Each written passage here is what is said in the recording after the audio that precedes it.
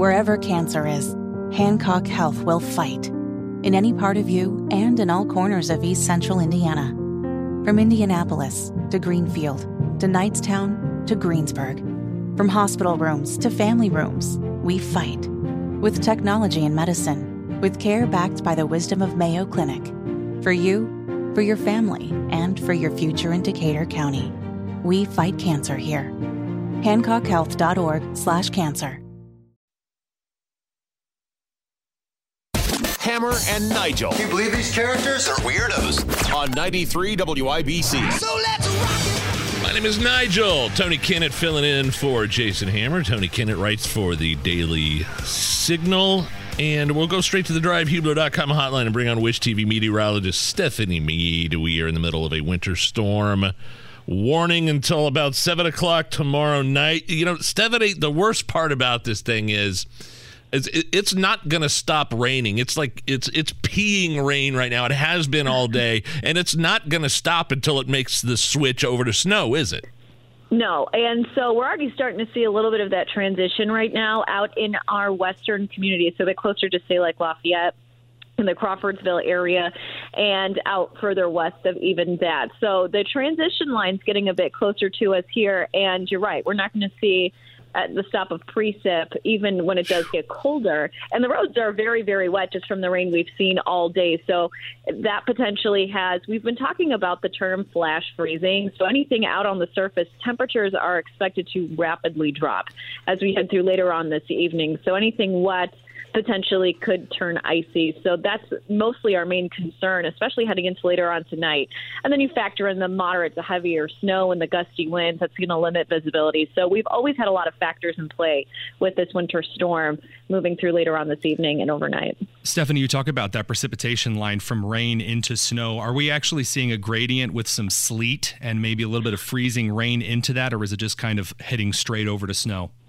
Well, there is a little bit of that transition, and I'm sure there are a few locations, especially further north and west of Indianapolis, starting to see a little bit of that transition. But I do think it's going to be just a straight transition over to snow since temperatures are going to, again, drop really, really quickly. So we'll just see it from rain and then transition into moderate to heavy snow. So even if we do see that very brief period of sleet, possibly maybe freezing drizzle, it's going to be very, very brief because those temperatures are just going to drop very rapidly. I think we're expected to see about a 20 to 30 degree drop of temperatures within a few hours span. So that's going to allow that transition to happen relatively quickly. And I feel like I could handle a good bomb cyclone. I could handle the plummeting of temperatures, but right. Because of the rain all day, that's going to make the roads treacherous tonight, isn't it? It is, yeah. So it was kind of hard to treat, and it is kind of hard to treat roadways when it is constantly raining. Yeah. Right. So, I'm looking outside right now, and it looks like the road, at least that I live on, is semi-treated, so hopefully that does help. But, yeah, so any wet surfaces and everything's been wet since it's just been raining all day, whether it's been steady light rain. There's been some moderate pockets in there, too, or just some light drizzle. Anything wet has that potential to ice over and to freeze over. And it's also going to get kind of difficult to treat some of these spots, too, just because our temperatures are going to get so cold even through the overnight. So we topped out today in the lower 40s. Overnight lows tonight are anticipated to fall sub-zero. I think we're forecasting a low of 6 below. And I think it's hard at a certain point for any of our treatments to actually treat the surface when it does get that cold. So it's just going to be difficult all the way around. You know, it's funny. And you know this. You're not from here. Are you from Wisconsin? I'm actually from Chicago. Oh, Chicago. Okay. But are you a Packers fan? I do enjoy the Packers, yes.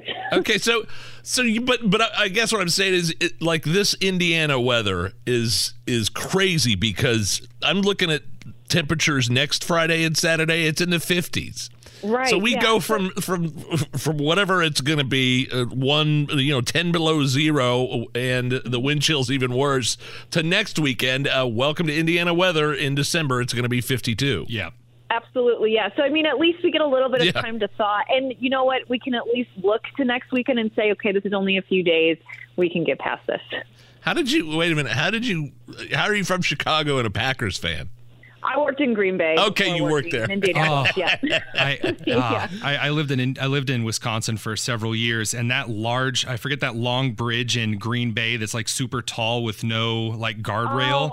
That bridge terrifies what me. You're talking about. Yeah, no, there's been times where they've actually had to close that bridge down just because of high winds, which is also terrifying too within itself. I forgot the name of the bridge. This is the first time I've ever. It's not worthy of a name. It's horrible. Yeah. So you mentioned high winds back to Indy. So along with these brutally cold temperatures, the plummeting of the temperature here in Indy, the wind chills.